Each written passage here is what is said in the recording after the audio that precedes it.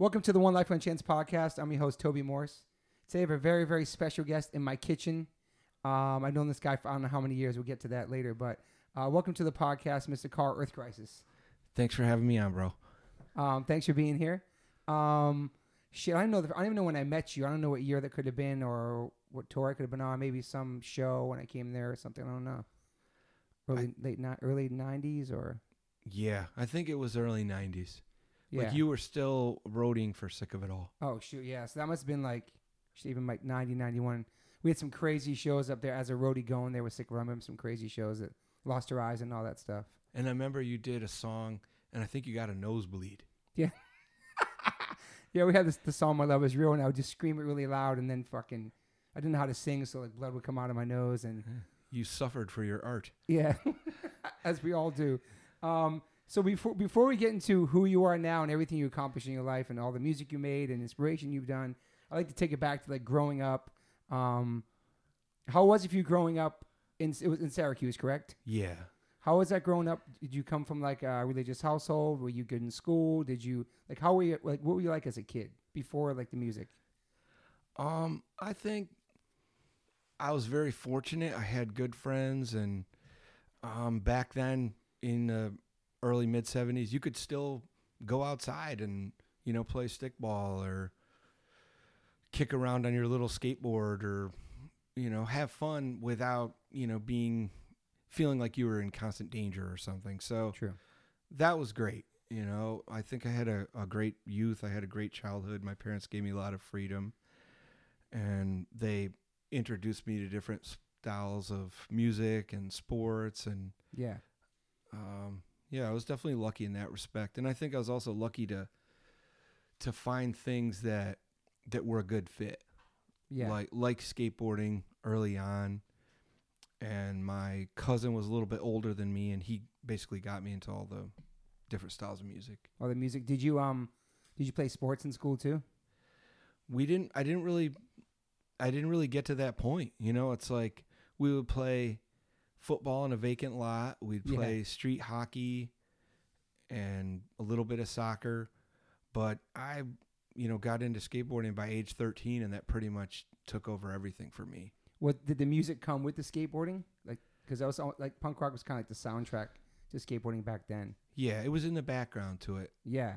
And to me at the time, it was more like, the music was more like what I would get out of like The Simpsons or South Park now. Okay. The stuff that was funny was what I was gravitating to. Interesting. Yeah. So it was what, some of the wacky kind of punk stuff? Well, like I don't know, Angry Samoans or Black Flag. There's cock. Yeah. All that stuff. Yeah. The stuff that had like a sense of humor to it. Never mind the Bollocks, all that shit. Like, exactly. yeah, some of that punk was crazy, man. Like, but you could skate to it as aggressive and yeah, would you a street skater or like a ramp skater? We started out on street, and when that first Bones Brigade movie came out, Oh yeah. we were like, okay, we need to start building ramps. And that's where, fortunately, my dad had a really strong work ethic. He believed in the city. His company was big time focused on like urban renewal. Okay. So they would buy like old houses or old schools and, rebuild them. So I was on job sites when I was like 13. Damn. With like adult construction workers, felons that, Yeah. were helping unload rocks out of the back of a dump truck. Wow. Stuff like that. Yeah. So working after school and stuff. Yeah. And through the summers. Okay. So it's like I got like some basic like masonry and carpentry skills. So I was like, yeah, we could definitely build a ramp. We'll get a chalk line and we'll, bury the cinder blocks and build a foundation. Like, let's do it right. So it doesn't, so it can actually handle the weather. Because Syracuse is not, people think that it's like, oh, are you near Manhattan or Brooklyn? We're 6 hours north. Yeah. And we're like pretty close to the foothills of the Adirondack Mountains. So like our winters are severe, and there's, a lot of rain throughout the year too. Yeah. But anyways, we built, we started out building, quarter pipes and ditch ramps, and then eventually built like a pretty close to vert ramp in my backyard. Sick. Yeah. And it went from the fence, like literally to like the windowsill of my bedroom. That's awesome, man. Yeah, it was great. See, yeah, skateboarding. I feel like skateboarding, yeah, and the punk rock went hand in hand. How old were you then when you first started skating again? Were you 14? You said. Like 13, 14. Like my first board was Tony Hawk. I got it from Skates on 8. Sick. Yeah, and it was amazing because before that I only had like, toy store boards. Yeah. So I got that, and I was like, whoa, these indie trucks and these, Official. Yeah, and these, what were they? Probably Rat Bones wheels. They were amazing. It felt like having a Cadillac or something. It was so smooth, I was more tracker trucks. Remember tracker trucks? I had those too. Yeah, that was my shit. But they were a little more heavier. Yeah. Did you ever like a certain trick? You like a good skater? Could you do like tricks? Yeah. Well, I did a lot of lip tricks because we skated with a guy named Russ, and his parents were in the Air Force, and they'd come up from Texas. So he got us into like Zorlak. Yeah. And he was playing us all the bands from down there. And Big Boys. Yeah. Yeah. Fun. Yeah. Yeah, that was blasting out of the boombox on the rollout deck for sure. The skate rock tapes and all that stuff, man. Amazing. Yeah. So, yeah, we were doing like Texas plants and sweepers and creepers and layback errors, all that kind of stuff. Yeah. I loved it, man. I was more like a ramp skater for sure, too, but then street took over later. All right, so you're in school, you're skating, and are you getting exposed to punk rock around the same time, obviously, like when you're high school? Yeah, and like I said, it was kind of like in the background. Yeah. What was your main music you loved? And before that, we listened to radio shit, or just like a normal music guy, or what stuff your parents are playing? Yeah, I liked, what I liked more than anything was, and this sounds weird because it is weird, it was movie soundtracks. Okay. Yeah, like I would get like, the Superman orchestral soundtrack on vinyl. Holy shit. Yeah, and I got Stanley Jordan, like a jazz album. And my dad was playing me like Queen and Sabbath and stuff like that. So all kinds of stuff. Were your parents like strict? They really weren't. They really weren't. And like they both, we definitely had like a for real solid middle class household. Yeah. Because both my parents worked 2 jobs. Gotcha. So we had kind of a lot of freedom just because they were so involved with other things. Yeah. And your brothers and sisters too? I have cousins, but yeah, one sister. Awesome. Yeah. And was she into any of the music or stuff you were into? You guys separate kind of? No, she wasn't really. I think she thought the ramp skating was cool. Yeah. But beyond that, I don't think she really cared for it too much. So what was your did you graduate from school? Yeah. I didn't. I can't say, I can't say that I was a natural athlete or I was a good student. I really wasn't. I really had to fight for all that stuff. Okay. But I definitely loved going to the library and reading, and I loved music and art and history. I thought was fascinating. Like I sat in the front row on purpose because I wanted to be able to talk to the teacher and ask questions. So it's awesome, man. And at church, other kids would want to go outside and like, run around or whatever or escape.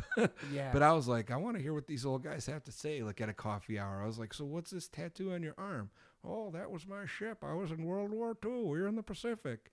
Or I was in Korea, or whatever. And I wanted to hear those stories. I thought that stuff was fascinating. You're a very interested kid. Yeah, that's awesome, man. You focused and listened.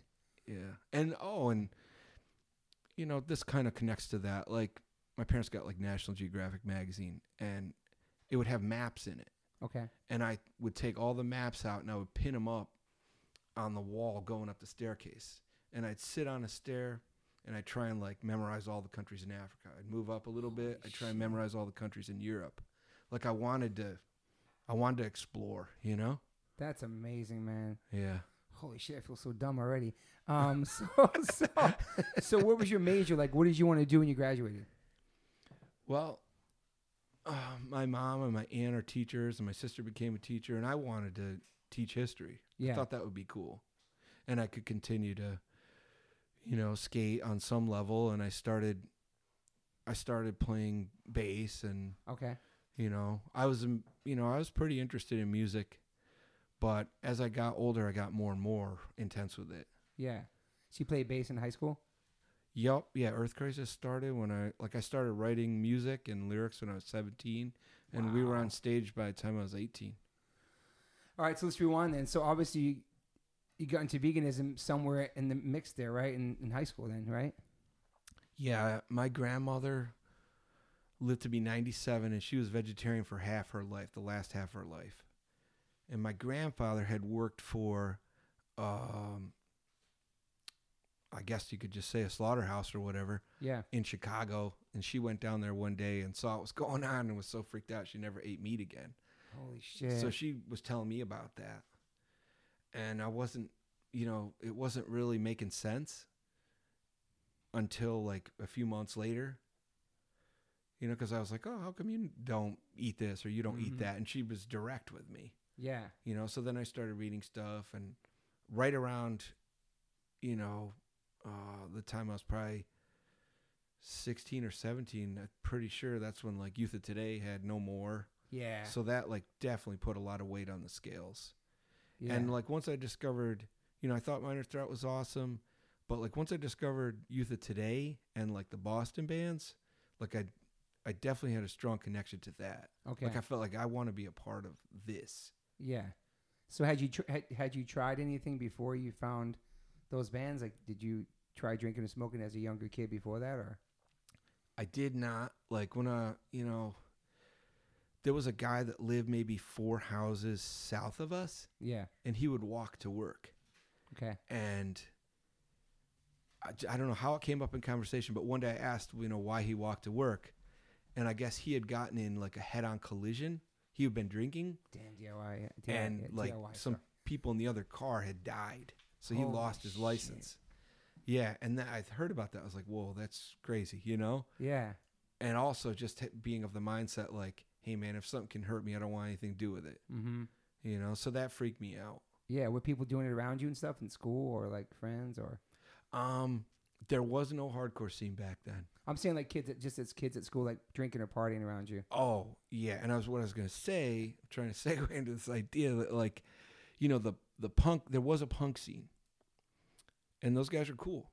They were definitely doing their own thing. Yeah. But, there was also, they were coming from abusive backgrounds and dealing with, mental issues or chemical imbalances or whatever. So, the term now would be they were self-medicating, Yes. But back then people would look at them, oh, they're stupid junkies, they're failures, But I was like, no, they're not. These guys are awesome, I like their bands, or I like their art, or they have great personalities or interesting viewpoints. But some of those guys, like when I was like, okay, I'm straight edge, they got a little frosty to me. Frosty, yeah. Some of them were a little older, you know what I mean? Yeah. They were like, you can't be serious. What are you doing wearing that that uniform choice? I remember that one with the skinhead on the back with the X's. I was like, Great. yeah, I wore that every day. You know what I mean? That was like my uniform. Yeah. And they would, take little shots. And I was like, well, actually, these bands actually mean a lot to me.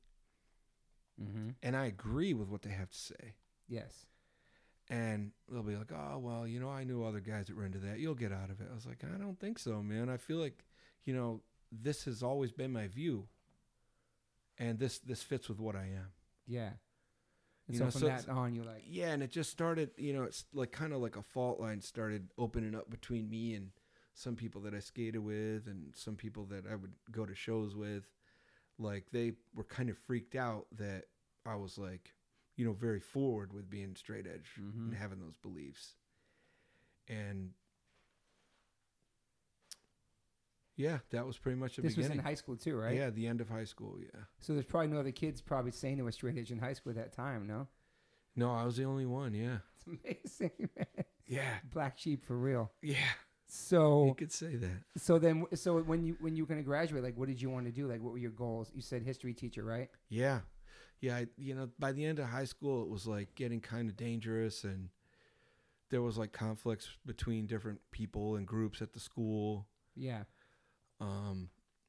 So I was just kind of disconnecting from it. And I was listening to my parents. They're like, well, you'll like college a lot more because you can choose what you want to study. Yeah. And I did. Like I was getting, like my grades were not that great at the end of high school, but by my first year of college, I was like on the dean's list. Wow, man. What college was that? Well, it was community college. Okay. wasn't Harvard. Yeah, but it's still college though. It's still like, yeah. You know what I mean? Like, yeah. That's awesome. Cause there's a lot of people that come from our scene and punk rock and hardcore that do come from fucked up homes. And it seems like you have a loving family. Like my mom was loving raising 3 boys after my dad died. You have a loving, awesome family who were like supportive of you, what you were doing, which is awesome. Oh, I mean, could you imagine like letting your kids like build a giant ramp in the backyard and there's 15 kids back there and music's blasting and people are coming in and out of the house? You know what I mean? Yeah, but they knew where you were too. They knew you were skating. You're doing good shit. Too. That's true. That's a good point. Keep an eye on you. But I mean, it was noisy and it was chaotic, and Yeah. not everyone was respectful and cool or helpful. You know, so they really were being good sports about a lot of stuff. I got to Yeah. give them credit, especially now as an adult, like looking back and thinking about that. Like, they were very supportive. Yeah, but it kept you off the streets, and all, you know, I know what you're saying. It's really cool to like, our son wants to skate. We're gonna build him a ramp. Like, it's awesome. Very supportive. Yeah. So when was your first show with Earth? Was Earth Crisis your first band?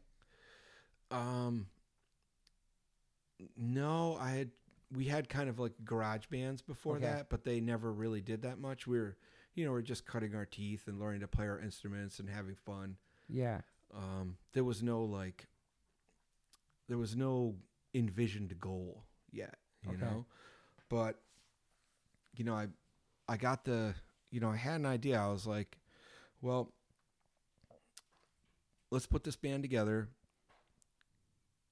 consisting of people that are devoted to straight edge and devoted to veganism and like kind of like more of like the Boston style Okay. musically, like the harder side of it, Yeah. the more aggressive side of hardcore. Yeah. And I was like, it'd be cool if we stirred some metal into it and we had slowed it down a little bit. It'll make us distinct. It'll make us stand out. It'll be For sure. kind of more of a unique approach. And some of the guys in the band were very freaked out by by that idea, and Yeah. and even more freaked out by the way I was writing lyrics. Yeah. And They're intense lyrics too, especially for that age and just being that young and passionate. You know what I mean? It's powerful shit coming from somebody that young who still lives at home, still in high school, but you really absorbed it. You know what I mean? Like, yeah, connected to it.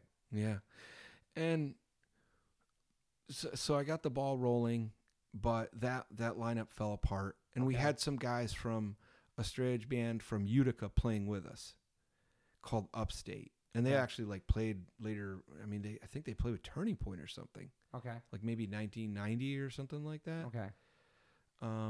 But anyways, that lineup caved in, and I tried to do the band with some other people, and that wasn't working. So it took a couple of years, to get like a lineup together where, everyone was in agreement. Like, oh yeah, I'm comfortable with the style, or oh, I actually like the way you're writing your lyrics. Yeah, yeah, yeah. And I was playing music with this guy who lived in a little city, maybe 45 minutes away. And I had met Scott at a skate demo. Okay. And he said, oh, you guys could practice in my house if you're looking for a spot. Because by that point, I was like, my parents have put up with so much. It's like, I'm not Sorry, going Ramp, to bring music into the house, like this style of music into the Uh-huh. house after all this, Yeah. Like, I don't know how I had the presence of mind to think that. Like, I should be considerate and thankful. But somehow I was. Yeah. And his mom was at work, so it wasn't really that much of a problem. Yeah. And anyways, he was upstairs listening to us jam. And the guy we were trying out on vocals didn't show up, so I did vocals. And Scott liked it, so he came downstairs, and that was like the origin of how we Holy started. shit. Yeah. And you named the band as well? DJ named the band. Shout out to DJ. Yep. And later on, he played in Path of Resistance Yep. with us, of course. But he was the guy that was kind of freaked out by like my lyrical approach at the time. Yeah. Yeah. It's powerful stuff because you obviously totally, now I know you read a lot of books and you're like, when you're interested in something, you like dig into it. It wasn't just coming out of. Right. And, there was a lot of stuff that was going on during those years. Like during those 4 years, if I look back and just kind of take stock of what was going on, like, like a friend of the family that I saw as an aunt, like had her car stolen. Mm-hmm. One of my mom's friends was assaulted. My mom's students were killed in the Pan Am flight. Oh, wow. Where the terrorists blew up the plane over Lockerbie, Scotland. Mm-hmm. And my dad was he was renovating a property and an arsonist burned it. So there was just Holy like, shit. And there was a lot of stuff going on at school as well. Yeah. Like cliquey type violence. Don't want to get too much into it. Yeah. Did people fuck with you in school? Were you bullied at all, or you like did your own thing? We did our own thing, and we definitely figured it out that we had to hold our ground. Yeah. Or kids would take your backpack or your bike or your Yeah. coat or whatever. So it's like, we had kind of a street mentality pretty quick because it was an inner city school. Yeah. And I did grow up in the city. Yeah. Like, yes, beautiful house, loving family, absolutely. But it was the inner city, and like there was definitely a lot of things happening around us. Yeah. And so that kind of, those things that were going on made me think, okay, well, the world is a dangerous place. Yeah. Like maybe it was like Leave It to Beaver at one time, but it's definitely not anymore, Mm-hmm. And I took something from Return of the Jedi, lifelong Star Wars fan. Okay. And it was, there's some point in one of those movies where one of the characters says, a Jedi uses the Force only for defense. And I was like, you know what? If we never throw the first punch, we're always going to have good karma. I like that. And so that was like kind of our code. You know what I mean? Mm-hmm. Say what you want to say. Whatever you're doing. It's words. Words. But if somebody hits one of us, we got to smash the fuck out of them. Mm-hmm. Yeah. And that's not my style. You know what I mean? But there was pretty much no other way. Especially back then, too. Exactly. Sure, Yeah, because there was no cameras and, there was no, conflict mediator that you would go to. You know what I mean? It's like... Yeah. And that was another thing, too. It's like we were out skating. My parents were working, both of them were working 2 jobs. So when school was over, we were skating all over the city. And maybe the Bank to Wall was in kind of a higher crime neighborhood. We'd go there anyways. You know what I mean? Skate, yeah. Got hit in the back of the head with a chunk of brick. Mm-hmm. I thought I got shot. I was bleeding so bad. And there was fights and stuff was happening. Yeah. But we just rolled with it. To us, it just seemed normal at the time. Yeah. That's crazy. That's like when I lived in Maryland. We used to skate out there with Rusty and all these people. All these rednecks used to call us names and try to chase us in the pickup truck. Same type of shit. Like you're the guy skating through the town. You're the weirdos in the town. And Rusty was like our protector. But like, you know what I mean? But people just fuck with you. You're standing out and stuff. And they'd come to me, Carl, you gotta, these guys, blah blah blah. And I was like, me? Why you guys run to me? I'm just as freaked out by all this as you guys are. You know what I mean? Holy shit. So did Earth Crisis play their first show while you were in high school? Was that your first shows? I think it was the summer after. Yeah. Yeah, we played and we covered Glue. We covered SSD. Sick. Yeah, that's how we closed it. That's awesome. Yeah. So where were your metal influences coming from? Because the stuff you mentioned, like Boston didn't have a metal edge. It was a harder right. edge. But the metal stuff, what kind of metal stuff was your inspiration? Oh, I loved the first handful of Slayers and Metallicas and Testament. Yeah. And obviously I wasn't into, any of the devil worship aspect of it. Mm-hmm. But at the same time that, heaven and hell stuff is fascinating to me. It always has been. Yeah. And I definitely heard plenty of things about both at church. Mm-hmm. So it's like I didn't feel like I was doing anything wrong by listening to Slayer or whatever. It's like hell could be a possibility. Who knows? Mm-hmm. Did you were raised going to church your whole life? Yeah. Christian? Yeah. And your parents were strict on that, or? I can't even say that they were strict. Okay. It's just like they were like sharing something with me. Like I never felt pressured, Yeah. And you enjoyed it. I mean, my God, like cataclysmic stories about like the flood or Sodom and Gomorrah being destroyed. I mean, if nothing else, it's a fascinating story. Mm-hmm. And before somebody's like, oh, well, all that stuff's stupid. It's a fairy tale. It's folklore. It's something to, keep the shepherds and the olive growers in line with fear, Before it gets dismissed as that, do yourself this favor. Watch the remake of The Omen and tell me that that's not fascinating, because it is. Mm-hmm. Yeah. And just like a simple code of conduct, like the 10 Commandments, it's like they're set up like we wouldn't be able to drive across the city if there weren't stop signs and green lights and red lights, and that's kind of what they provide for like our interpersonal interactions with each other. You know what I mean? Mhm. If it's business or family or whatever, it's like something as simple as thou shalt not steal. Yeah. I mean, it makes a hell of a lot of sense, you know? Yeah. So, yeah, I didn't feel like I was being forced. Yeah. What's your approach? Damn, we're covering so much good stuff already. Your approach, like, I know you said you liked Minor Threat. Obviously, they're the ones talking about it first. But what made you feel like your approach had to be more? Because they didn't talk about veganism. Yours was that you inspired Youth of Today and these bands in Boston and stuff. But what did you feel like your approach had to be like a more harder version of straight edge? Not harder like tough, but harder like, yo, we're gonna take it to, about the environment and the world and everything. What was that inspiration? Was it just your aunt telling you about going to the slaughterhouse, or like what inspired you to go like everything? I know your surroundings of shit happening in school and the things happening to your family around you and the streets and all that stuff, but like, what do you think it was that made you want to take it to the next level? Let's say, because Earth Crisis was the totally next level. So it was like Minor Threat, then it was like Youth of Today, Gorilla Biscuits, Judge, Side by Side, all these bands, and then it was Earth Crisis, who were like, because Judge, to me, that record's almost like people say it's the straight edge Age of Quarrel in a sense. You told me that. You just remembered. You told me just that. remembered. The best quote you told me. I told Mike Judge that. He's like, wow. Like, so Age of Quarrel was like the straight edge, straight edge Chromax, whatever. Judge is like Age of Quarrel. But then I'm saying Judge Bring It Down is the equivalent of Chromax Age of Quarrel. That's what I want to say. But the Earth Crisis was the next level. It was just harder, like the lyrics, like just everything. Like what was that? Because I know you love this other shit. Like, yo, I'm gonna take it to the next level. I know you didn't think it like that, but yeah, well, and it's weird. I've talked about it in some of the podcasts I've done, some of the interviews I've done, only in recent years.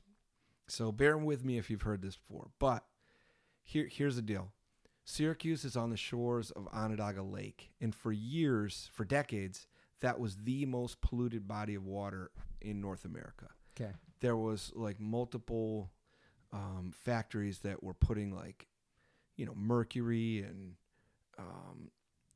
heavy metals and all kinds of like really caustic industrial pollution into it. Okay. So that was contaminated. And then a little bit north of us, like I mentioned earlier, the Adirondack Mountains in like 70s, early 80s, there was the acid rain problem. Okay. And that was destroying the plant life in the lakes up there, which was then having like a kind of a negative chain reaction outward on the wildlife and everything else. And there was a toxic tower in Binghamton, a city south of us. It had to get shut down because it had carcinogenic stuff like within the building materials, and it was making the office workers sick. Yeah. There was Love Canal off to our west in Buffalo. Like a neighborhood was built over a toxic waste dump. Damn. Yeah. That's like a movie something. Yeah. There may be a movie about it or a documentary at this point. But, so it's just like all that environmental devastation was literally around us. And you'd see the smoke coming out of the different plants in the city. Yeah. Like Syracuse, that's another part of, I think, what was leading to the problems around us. Like a lot of the factories were shutting down and relocating overseas or in other states where they weren't going to be taxed. Yeah. So, there was pollution and problems, but there was also a lot of people that were suddenly out of work and found themselves poor. Gotcha. That had probably moved up from other places at one time when Syracuse was, kind of more of a successul industrial city. Kind of like, honestly, Syracuse has more in common with Detroit than it does with the boroughs. In, Manhattan, Brooklyn. It's a lot more like that. Okay. Yeah, or Buffalo. So that was a big inspiration to be like, yeah, we're speaking out for all this. Yeah. And so, do you remember when the first show you guys played, or the reaction, or because there was no internet back then? It was just word of mouth. Oh, this new band, Earth Crisis. Like how the word spread about your band, and what was the original? What was like the reaction when you guys first started playing? Because nobody was playing that kind of style of metallic hardcore at the time. I don't think. Yeah. We got to always give credit where credit is due, and Conviction. Okay. Were from Pennsylvania, and they had similar ideas to us with like incorporating like metal into it. Okay. And Integrity as well. Okay. But I was writing some of those songs on bass, for guitar when I was 17, like in like 88. You know, our first show Yeah. was in 89. So this was a very long time ago, Yeah. you know, and what's known as metalcore now is not like even what I think of when I think of it. Like when I think of metalcore, I think of like Marauder and All Out War and Stigmata and stuff like that, you know, Yeah. Ringworm, Totally. you know. So anyways, for a straight edge band that made us different. And it was basically just our friends.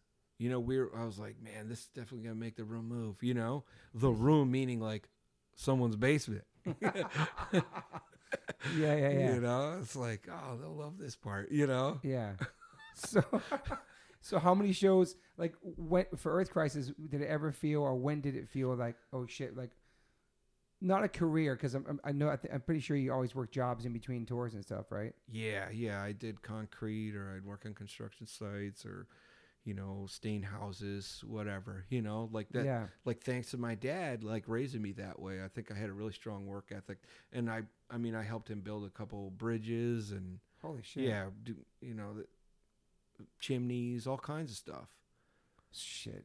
All right. So does Firestone come out first, the 7-inch, correct, on Victory? All Out War came out first. Okay. And our buddy Guav put that out. Yeah. What up, Guav? And Cabal. he's like, oh yeah, we'll make I could swear he said 200. He said like 2,000, I think. Okay. And I was like, whoa, I don't know if we can sell that many. You So know? not back then even. Yeah. Yeah, I was like, I mean, maybe. You know, if we bring him to skate demos or whatever, you know, and like try and get on shows. Yeah. Which was not that easy back then. no. You know, it wasn't like it is now. Yeah. You had to like kind of finagle and finesse your way For sure. onto things. Jump on people's gear, get some favors. Yeah. Yeah. So that came out. He put it out. Guav did. Guav put it out. Yeah, I was a janitor and I saved all my money Holy shit. and I paid for that recording myself. Wow. Yeah. And I pulled up to a building in the office building I was cleaning, had like condos over it. And I was sitting in my truck, I had a little pickup truck, and I was like blasting it, the songs that we just recorded at night, and I wasn't paying attention. And this guy opens the window, he goes, turn that down. I was like, fuck you, man. I don't know why. I was just stoked. You know what I mean? Like, you know, so I turn it down. I like go into the building. I go to get in the elevator and the doors open. This guy comes out with a fucking iron bar, like the kind you would like put like logs into a fire with. Holy Yeah, and he's shit. like charging at me. He's like, I got a newborn baby up there and I'm gonna kill you. I was like, whoa, dude, chill out. You're by yourself listening to your record. Yeah, Pickup. because I was just so Dude, that's amazing. Dude, the God's truth is I probably let it spin like 3 times in the middle of the night. Holy shit. That dude was well within his rights to be mad. You know what I mean? Wow. How old are you then at that point? I was probably 21. Okay. Yeah. First record came out. That's amazing. And and when we recorded that, the engineer literally had a book called How to Record. How to record? Yeah. We didn't get the A guy. We got the B guy. We got like a brand new guy, you know, running the soundboard for us. Yeah. So that comes out and it sells probably more than they printed for sure, right? Yeah, because he was doing mail order, you know? That was the shit back then. Yep. And he had put out a record before that of a band from Arizona, I think. I can't recall their name. But anyways, I mean, we had like a strong lineup. Like the guys from Framework like blended right in with the Earth Crisis idea that Scott and I had. His friend Ben and Bulldog. Yeah, Bulldog, yeah. And Mike, who played in Framework. And, you know, we were getting offers for shows and stuff, and it seemed like people were gravitating to us and kind of connecting with the music and to different degrees the message. So it was like, this is working. And it was crazy. I remember the first show we played out of town that really worked was in Buffalo. Okay. And I was like, holy shit, dude, kids were singing our words that we don't even know. You know, they like weren't friends. They were guys we never met. Exactly, yeah. And I was like, this is amazing. You know what I mean? Mm-hmm. It's fucking awesome. Yeah. And so was there a moment when you felt like you're going to do this, you just want to do it as a career? Did you ever think it was going to be a career for you? No, because I always worked. Yeah. You know? Yeah. I always worked, and I was going to school, but then it was like getting a little crazy. Okay. You know, like I think that's why I gravitated towards a band. It's like God damn, I can't work enough hours to buy books and pay for school and pay for car repairs and insurance and a place to live. Fuck it. Let's just keep to Let's actually tour. Okay. You know? So were you going to college at that point to be a history teacher? Yeah. And then you quit? I felt like I had to. Wow. Yeah. How close were you to becoming a history teacher? Like how many years you put in? Well, 2, truthfully. Okay. But like, I mean, even that, there was like gaps between semesters and stuff, you Mhm. know? But it was just like, you know what? This is working. Let's see where it can take us. So you went on tour with that record? We did shows. Shows. We did shows with the plans of going on tour. Okay. And we played a show in Detroit at the Coffee House The Grounds, and it was Scott Vogel's band Slugfest and Chokehold. Wow. Okay. Yeah. And, you know, so first we drove. I've told this story before, but I'll give you a quick Thanks. quick version of it. All new listeners here. Scott's girlfriend had a little car that she bought for like $500, and it didn't have working lights within like the dashboard, so you couldn't see how fast you were going. Okay. It had literally a hole rusted through the floor. It had a hole rusted in like kind of the top of the gas tank, so if you Okay. filled it up past a certain point, it would pour out the side. Holy shit. Yeah, and it shook like crazy if you drove over 45 miles per hour. Mm-hmm. And she's like, just so you know, like when it rains, sometimes it won't start. So something was going on. Something was leaking somewhere or shorting something out. I don't know. But anyways, we took some old license plates off the wall in her parents' garage that were just like on display. Oh shit. And we wired them on. And I held a flashlight in my teeth, and we started driving with all our gear in the car. Oh my god, dude. Yeah. And and I think we left on a Friday. And we made it to Buffalo, and like the brakes went out or something, and we literally coasted off the down an off ramp Shit. towards a garage, and we called Dennis, who was just a friend at the time. He wasn't in the band, and we stayed overnight at his house, and we all chipped in and got the brakes fixed, Yeah. and drove to Detroit. And we got there, and we played that show. And, you know, Chokehold and Despair were awesome. Yeah. Wait, was it? No, Slugfest, sorry. Slugfest. And there was a guy, his name's Chad. He was there, and he was like, oh, these guys, you know, they put out, there's a lot of energy when they play. Okay. Like he went back to Chicago and was telling people that. And he told Tony that. Okay. So Tony paid attention to our 7-inch, and he must have called one of us. And we sent him the demos of what was going to be the full length, and that became Firestorm. Wow. Yeah, so that like persevering and making it through, and also on the drive back from Detroit, like the muffler fell off, and I took all of our canvas belts, like you know, like those Boy Scout style belts, and we connected them, and that's how we lashed the muffler back up onto the car with the canvas Army Navy belts. Yeah, and I fell asleep and crashed into a wall. Are you serious? Yeah. Holy shit. Yeah, it was stressful. We weren't used to that kind of shit. You know what I mean? Like all that stuff going haywire. It's like, and if we gotten pulled over, we would have been in trouble too. Totally. Yeah. So how soon after that tour did you guys sign to Victory and that record came out? Was it pretty fast? It was pretty quick. Yeah. And we went, and he sent us to Mars, where Integrity had recorded. Mm-hmm. And they did an awesome job for us. Like way better than All Out War, obviously. You know, and I always think about that. Like that would be fun to go back and re-record that. That would be cool. You know, someday. Yeah, that was a game changer for you, I think. Yeah, because it's so sloppy and horrible to me. And I know people like kind of the rawness to it. Yeah. But I would love to have them recorded properly. Maybe just do them live someday. But that'd be cool. Anyways, you know, we did the Firestorm 7-inch, and then I think we. And forgive me if the timeline's a little messed up. You know, if Scott was here, he could give it to you straight. He has the he has the memory of an ex-wife. He knows everything. Everything is seared into his memory. My drummer's like that too. He's like has everything, every show, the date, all that shit, dude. Yeah, but you know, and we did a U.S. tour, with the Champions. Okay. And we made it as far as Arizona, and then we had to come back. Okay. Yeah. You had to come back? Yeah, we were running out of dough. You booked that shit yourself probably too back then, right? We had some guy book it was like for the us from booking North agents. Dakota. Holy shit. Yeah. That's the thing about that too. Like, oh, we want to come play our town, and people just book the shows for you. Like I said, no internet. You have those road maps. I forgot what they were called. It was like no GPS.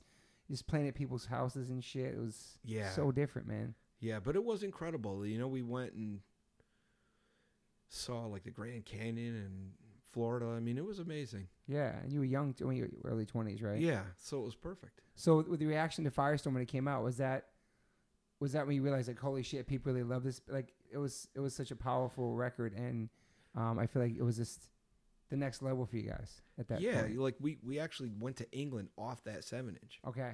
Yeah. Holy shit. And when that happened, I was like, you know what, this is the horse to bet on.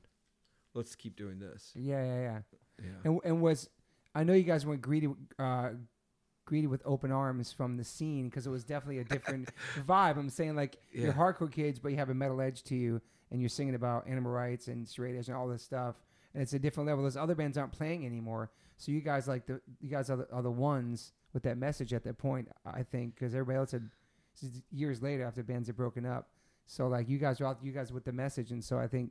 Some people probably took it one way. Some people took it other way. Some people just loved the music. Maybe they didn't relate to the lyrics. But I feel like there was a bunch of... It was kind of controversial, I guess, at that moment. Without having the internet, it was kind of like, holy shit. These guys are militant. They're this and that. And, you know, and the rumors... There's all kinds of rumors about the band. And, you know what I mean? Like... Yeah, and that's what was going on at that time. You know, like, hardcore was kind of in a state of transition. You know, like... The Krishna Core thing was starting, and the Riot Girls were getting things going. Hardline was a thing. Yeah. And we didn't fit into it. So we didn't, you know, we were close, but we didn't fit in. And they had a fest in Memphis, but we're like, hey, our drummer is Spy, and I know you guys aren't really, you know, I know you guys have your viewpoints, but this guy's our friend, and it didn't happen. You know what I mean? Wow. And nobody like said no, but like they didn't say yes. You know? Wow. Yeah. And he hadn't come out to his parents or anything. You know, he would. I think he lived with his boyfriend, so they didn't really know what was going on in his life, and we didn't want to out him either. Yeah. You know, so yeah, it was just kind of. I didn't know there was a separation from those two different things. Like, yeah, they were. Okay. So it's like, okay, you know, it's like. We'll call ourselves what we are. We're vegan straight edge. Mm-hmm. You know, we'll keep it simple. Yeah. And for us, you know, it's like we absolutely were inspired by and admired and respected all the edge bands that came before us. Mm-hmm. But if memory serves correct, Makai's definition of straight edge was a law of moderation, anti-obsession. And I was like, to us it means something different. To us, it's a lifetime commitment to never have anything to do with alcohol or drugs or smoking or promiscuity. It's like let's be very direct. Let's have like a clear code of conduct on this stuff. Mm-hmm. And no, they're not like laws. You know, they're not like laws that prevent us from doing things. They're just like we don't want anything to do with it. Mm-hmm. And this is making it clear. And then you guys add the veganism to it. Exactly. Yeah. And there, you know, and there of course were bands that, you know, like Instead and Youth of Today that sang about vegetarianism and animal rights. But I think what made us different was the militant aspect of it. Like we were writing songs about like the Animal Liberation Front, and Earth First, and the Sea Shepherds in a very forceful way. Yeah, because there was no whale wars and there was nothing like that, you know. So I was like, this is fascinating history that needs to be documented. And being a guy who loves history, that's what we started doing. Yeah. I think it educated a lot of people, too, like the Sea Shepherds, how that became... Now everybody in the world knows what a Sea Shepherd is because of the TV show and all that stuff, but, like, you guys knew about it way back then, you know? Yeah, and there's Sea Shepherds now who, you know, they're the point of their involvement, the beginning of their involvement with animal rights and vegetarianism and veganism was through us. Mm-hmm. And they'll credit us with that, which is really cool. That's really amazing, man, actually. You like probably their soundtrack to the stuff that they were doing back then with the animals, right? Well, there's actually people that have said exactly that. Yeah. Yeah. And I saw an article that somebody showed me. There was like an internal newsletter or something that would go between all the fur ranchers. Okay. And when our records would come out, they would basically say, have your security heightened on your fur ranches, because they were drawing like correlation between like higher levels of animal right, direct action type stuff with the releases of our records. Is it just kind of like when people said that I bit a bat's head off because I listened to Black Sabbath? Yeah. To like Earth Crisis, you know what I mean? Like we listen to these lyrics and they made me want to go out and save animals. Yeah. In a sense, right? And it's like, fuck it. Wow. It's crazy, man. Yeah. It's very impactful too. And that's way before the internet or YouTube videos or blogs or any of that shit. It's just reading your lyric sheets, listening to the music. Or some of these kids probably didn't get to see you live yet at that point, but loving your music and then getting inspired by it. And there was a price for that too, though. Like Scott had his house broken into. Mm-hmm. He came in and like a door was ajar and one of his phones had been taken apart. The police were coming to shows in Syracuse and they would walk around with cameras and take pictures of all the license plates and cars with animal rights bumper stickers on them. Wow. Yeah, man. I looked over once and there was a guy holding up a camera. There was no flash or anything, but he was just taking pictures of me in traffic. You know what I mean? Damn. Yeah. Were you scared? I wasn't scared, but I was like, I wonder what they're going to do. Like, are they going to plant drugs on me? Like, we're clearly having like an effect. Mm-hmm. It's like NWA singing "Fuck the Police." Well, I'm not saying that either. You have to say it. I'll say it. They're like saying "Fuck the Police," and people start standing up and they're realizing about police brutality and everything happened in the inner cities. They made it aware for all like people in suburbia and the whole planet to know about what's happening in their town. And you're writing about your town and all the pollution, the shit in the rivers and the waters, and being vegan. And then you inspire a different generation of kids to like be more aware of that, what they're eating and how animals are being treated. So it's like, I'm not saying I'm just saying it's music that's so powerful that this message inspires people to get up and actually do shit in their communities and do things and speak out. You had a powerful impact like that. Yeah. I'm not saying NWA is Earth Crisis, though. You know what I mean? Right. But you know what I'm saying, though? You're not going to say it because you're humble. I'm telling you that, like, it's a powerful impact you have with the music and the message back then. It made people, like, more aware. Right. And that was our goal. Yeah. Like, we wanted, and another thing EMI would say was, straight edge to me is personal. It's something for me and my friends. And for us, we were very much influenced by the Boston bands like DYS and Slapshot and SSD, where they presented it as more of like a movement. We're like, yeah, that's exactly what we are. We want vegan straight edge, our version of it, to be a movement. Mm-hmm. So there's bands in different cities, and there's, people starting animal rights organizations at their high schools or colleges, and they're protesting the first store in their town. Yeah, and there's people doing other things. Yeah, and there's like tables with the. So for me at the shows, it was like the tables with the PETA information, and I feel like that was inspired by all you guys to have the shows, and they're showing the videos at the shows, at hardcore shows. They would have Krishna beads sometimes, or they have like these PETA flyers and shit, and the videos. You're like, yeah. So that was like right in the mix of hardcore too. Like, right. It's safe to say. It's safe to say that hardcore music is one of the first music to talk about animal rights and veganism. I mean, you have to say it, but for me personally, that's the first time I heard of any of this shit. Yeah. Personally, yeah, like singing about it. I mean, obviously, there's Meat is Murder with the Smiths, yeah, but it wasn't like Earth Crisis or Youth Today or Gorilla Biscuits, right? Or, you know what I mean? Right. And those guys are saying, like, let's be kind to animals, let's be considerate of towards them, and be vegetarian. Yeah, but we're taking it in very much of a different direction with the support for the Animal Liberation Front and Earth First and the Sea Shepherds and organizations like that. Yeah. It's amazing, man. I feel like... But that's what we're doing. We were documenting history. And you heard nothing about it on the nightly news. Like there was some plant that was connected to fur ranching. I think they like provided feed. Okay. And I think it was destroyed. Yeah, I think it was burned.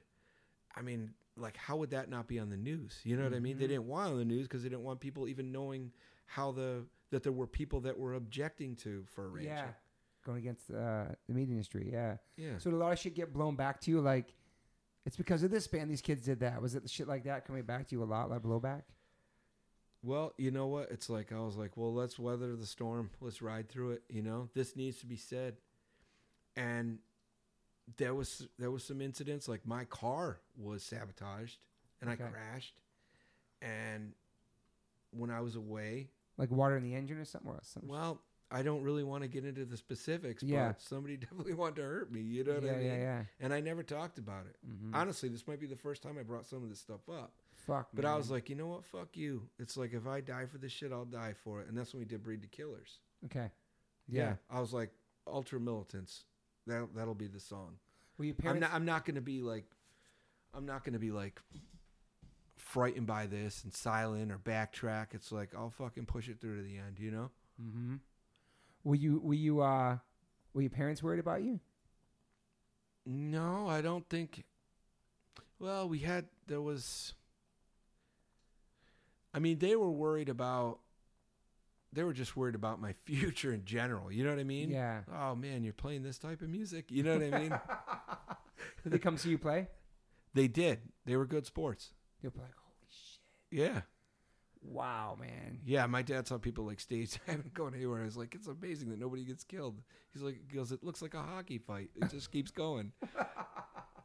You guys had some crazy crowds, man, too. Like, Yeah. those intense shows, man. Yeah, we definitely did. Did you feed off that energy? Or did you not like, but like, I'm sure, I know you guys had to stop when this crazy shit happening, but did the insanity at your shows ever stress you out? If you feel like responsible for... Some of the brawls in the pits were crazy. But I remember I saw Stigmata in probably like 90. And there was a huge brawl. And the singer goes, fuck it, let them fight. And I was like, you know what? It's better just to let those two people fight than for it to stop and everyone gets organized and then it turns into mob against mob. You know what I mean? Mm-hmm. So we would play through the fights, you know? But then between songs, I would say, you know, we got to value each other. There are no enemies in here. Yeah. You know? Enemies it's like, outside. Yeah, the enemy literally is outside. And they're the people that are selling drugs to pregnant women. They're the people that are, you know, pimping young girls out. They're the people that are, you know, pouring acid in a rabbit's eye in a lab. Mm-hmm. There's no enemies here. Yeah. And another thing we do too, when people objected to the whole animal rights thing, I'd be like, you know what, man, we will literally stop playing. And you can come up here and you can grab this mic and you can express your viewpoint. I did that multiple times. I was like, if you've got a different idea, if you've got a better idea, we're willing to take the time to hear it. Hardcore is an open forum. Yeah, totally.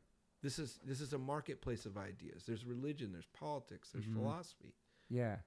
And nobody ever took me up on it. They always just want to throw shit and try and hit me with a beer bottle or a dead mouse or something. You know what I mean? A dead mouse. Oh, yeah.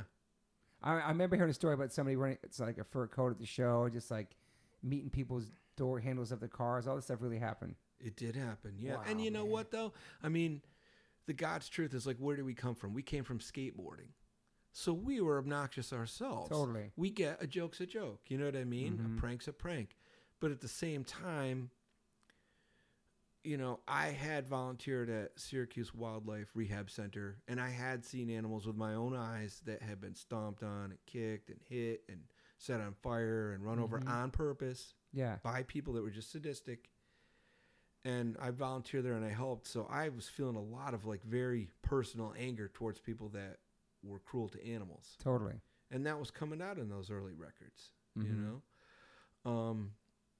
I mean, that's still with me today. Yeah. Like it doesn't go away. Like time doesn't kill it. You know? You still feel the pain for them and still, you know. I do. Yeah. But do you feel less, obviously you're a different, I mean, not you're the same person, but like that's 25 or whatever years ago. Obviously you're still passionate about animals and stuff, but that same rage, you still feel that same rage? I do. I really do. And in some ways even more. Because I would have thought too, with just, you know, the internet now and people being able to go on and look at what goes on inside a vivisectionist laboratory or a slaughterhouse or factory farm. I figured there would be more people rejecting it. And it is cool that there's all this like plant-based stuff at restaurants, but it's like that's dietary stuff. You know what I mean? Oh, well, we're MMA fighters. We want to lose weight or maintain this muscle mass. Like that's one thing, and that's cool. But it's like I actually want the animals to be free. I actually want them to not be tortured and killed. Yeah. I actually want them to be rescued. I want these practices to be stopped. You know what I mean? Do you think it's helping though? That hasn't happened enough yet. Yeah. From my viewpoint, to make it feel like I've made enough of a difference. And in recent years, I think if you add up all the records I've done, 7 inches, splits, live records, full lengths, between all the different bands, Earth Crisis, Path of Resistance, Vehement Serenade, Freya, Apocalypse Trap. I think there's like 28 records. Damn. Yeah. So it's almost one a year.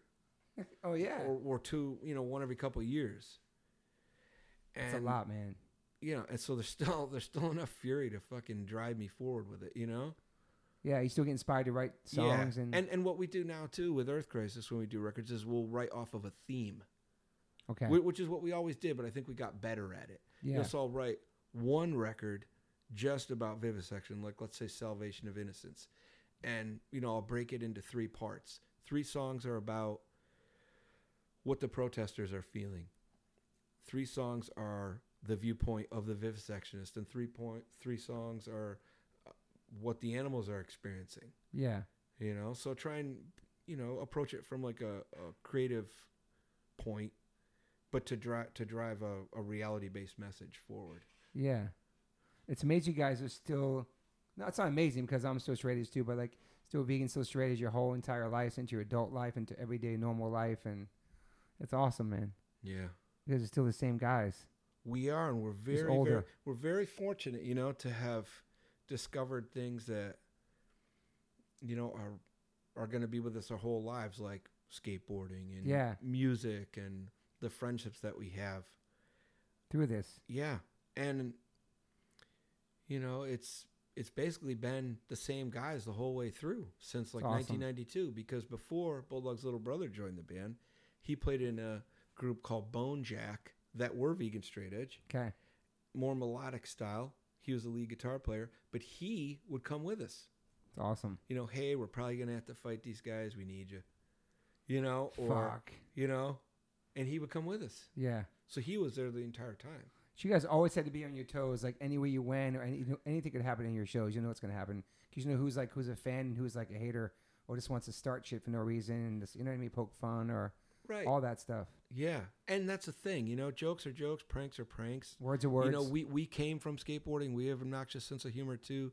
But like some stuff felt like it was a setup for people to start a fight with us. Totally. You know what I mean? Yeah. And I don't necessarily think we overreacted either, because there were times where like, this is starting to get out of control. We'll stop and we'll come back with 10 people and we'll play here in another month. Mm-hmm. And we would. Yeah. Any place that we did have problems, we would continuously go back to purposely. I love that. With a place where they canceled your shows or you couldn't go or stuff like that. Yeah, or, people were causing problems while we were playing to try and gain some notoriety for their bands.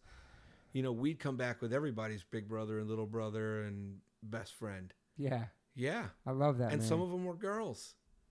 It's awesome. Yeah. It's awesome. If we can fucking survive inner city Syracuse, we're not that worried about you, bro. Yeah, you know what I mean? Yeah. Do you feel like, I know obviously you're very humble, but you feel like, are you proud of everything you accomplished, like your impact and everything that you've done with your life? It's hard to say that because you're in it. Yeah. I mean, all I can say is I'm thankful for, all the bands that inspired us, all the wonderful people that help us along the way. Yeah. The friends that we've had, because that's what is hardcore about at the end of the day. It's not about girls, it's not about money, it's not about fame, it's about the friendships. Yeah. And it's about the adventures and experiences and the memories that it creates. Yeah, man. Nobody's going to get rich doing this. Mm-mm. Half the time, this is more of a punishment than a reward when you really think about it. You know what I mean? Touring great, I got an FBI file now, probably. You know what I mean? Yeah. It's fucking crazy, man. That's crazy, man. Oh, great. Now I'm seen as an animal rights terrorist by federal law enforcement, Fuck. That's on your record probably if you have, who knows? I'm just saying. Yeah. If we're gonna be real about it, Yeah. So you always said that's always been on you too, your whole life too. It's fucking wild, man. Yeah, because I'm about to be 50, soon to be 50. Me too. And this band's been playing since we were 18. Different versions, Yeah. different lineups. And there was a time when EC essentially went on a hiatus. We could say we broke up, but not really, because we all played together in Path of Resistance and did shows and recorded. Yeah.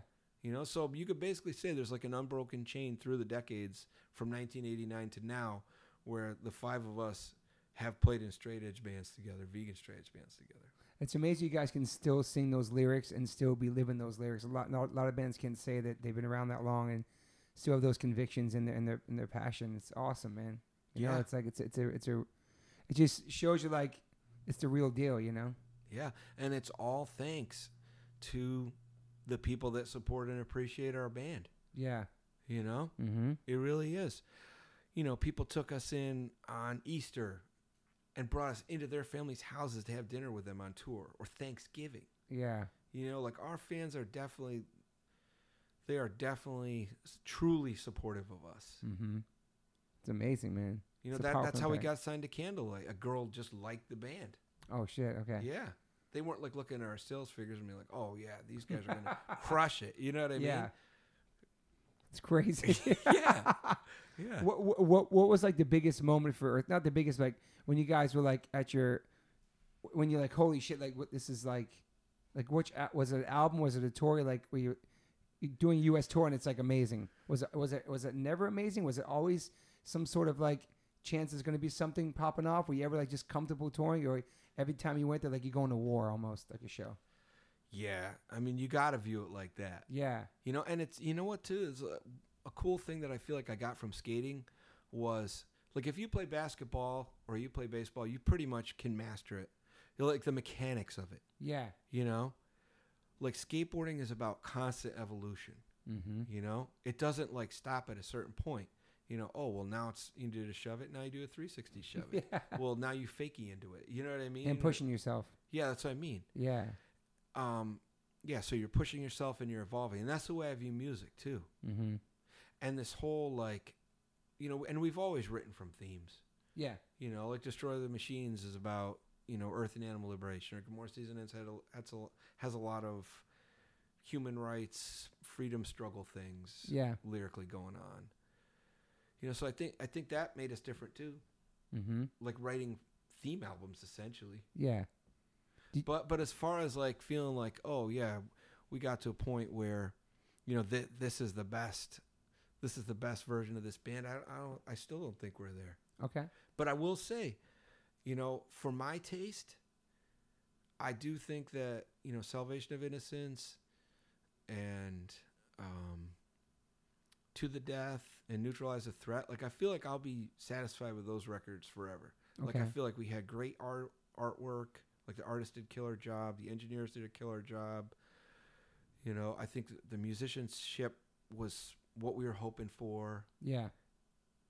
So I'll be proud of those for sure. So one of those records could be like the one record you think represents the band the best. Yeah, but probably those three for my taste. Yeah. But I think for your average Earth Crisis fan, they probably like the earlier stuff because they grew up with it. So yeah. It has kind of a nostalgic.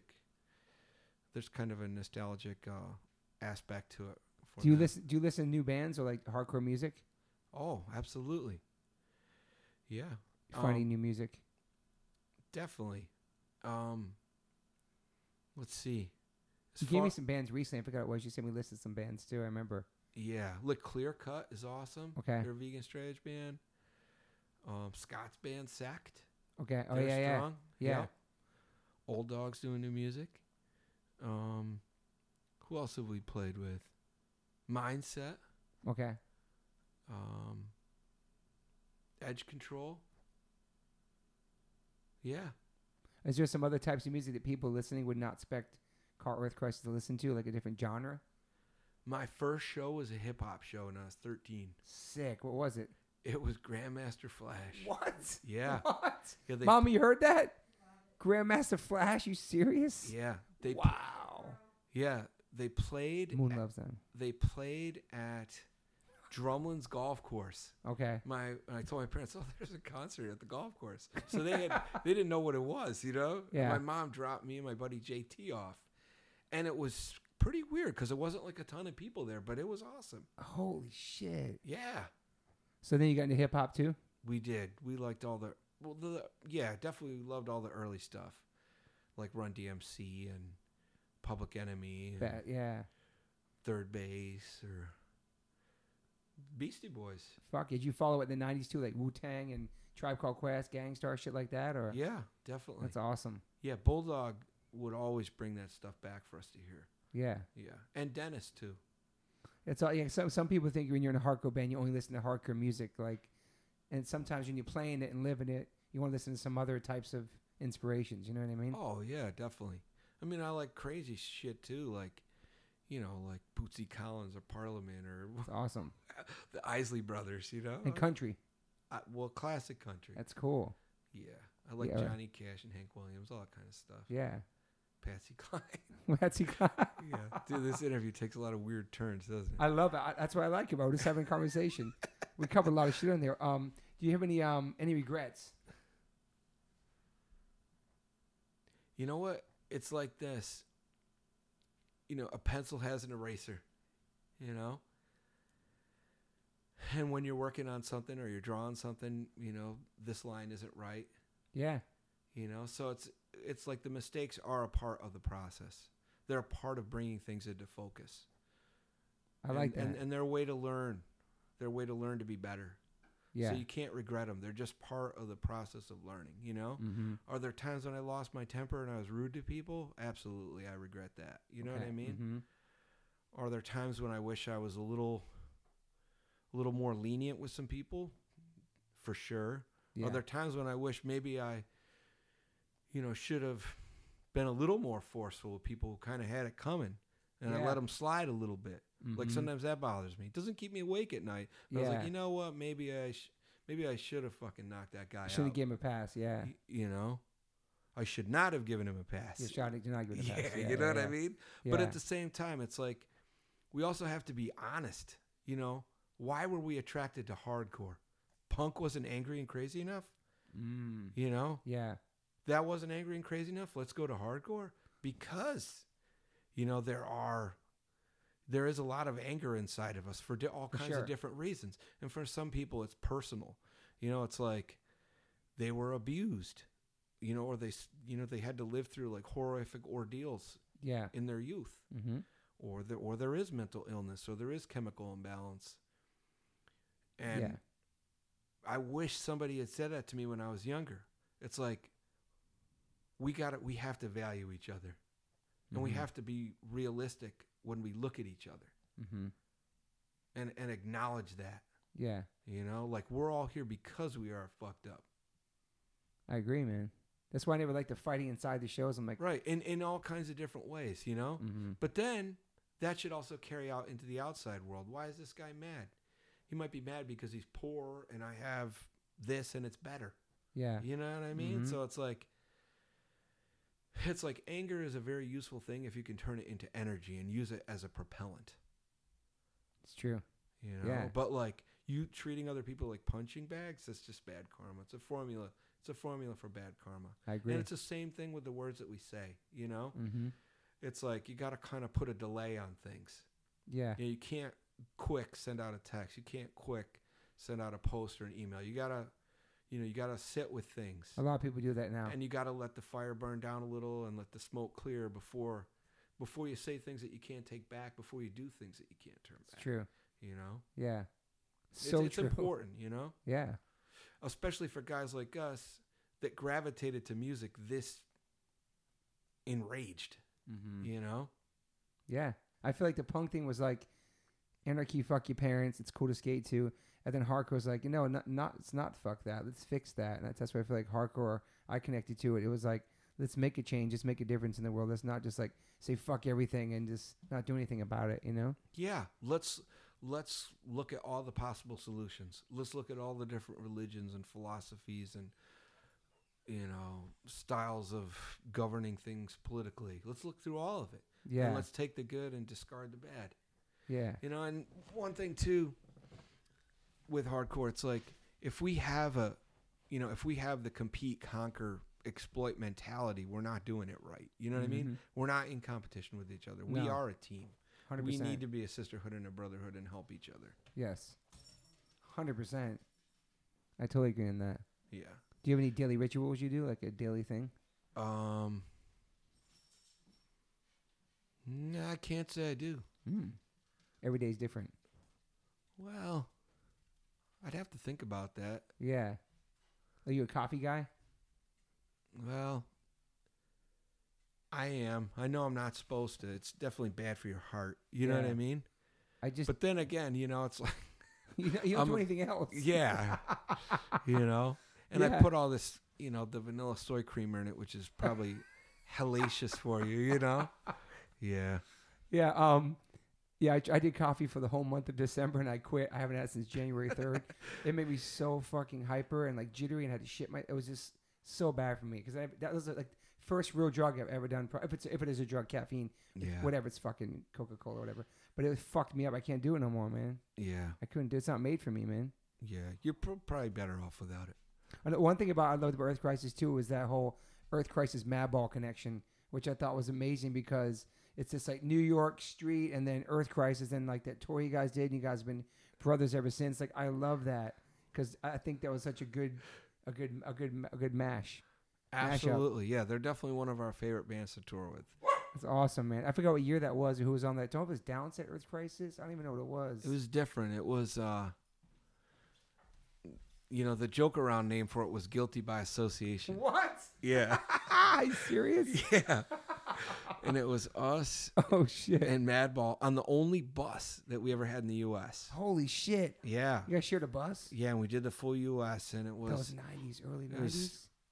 It was Scarhead. Oh, my God, dude. And Hatebreed was on a bunch of the shows. I think I heard about this that he's like talked about. It was crazy tour, yeah. Yeah, and every day something went haywire. Mm-hmm. I bet there was nobody coming out to that tour trying to throw meat on the crowd and all that shit. You know what? I don't know if there was. Probably not. Hell no, that's a sick fucking pack. It's amazing. But I love that unity there. And I mean, Matt was like, yo, I fuck with my favorite vegans. I love these guys. Like, because he'll break balls still to this day about me being vegan, whatever. Like, but like, there was this that they loved you guys. It was awesome, man. I never forget that. And I remember where I was. I was at DJ and Guav's house. I was upstairs, and I saw the Madball 7-inch. Oh shit. And I think Freddie had his hand on a fence, and he's wearing the Redskins hat. Yeah, and I was like, dude, this guy was raised by Agnostic Front. Yeah. It's really true, man. He was raised by Agnostic Front. Until as a baby. Yeah. Fuck, man. Yeah, I was like, this thing is going to be fucking wild. So I would say that, New York hardcore is Earth Crisis because it's the state of New York, but people always think like the boroughs and all that. But you live in it's New York. For me, do you consider yourself a New York hardcore band? You know what? I would say, truthfully, we are a Syracuse hardcore band. Okay. Respect.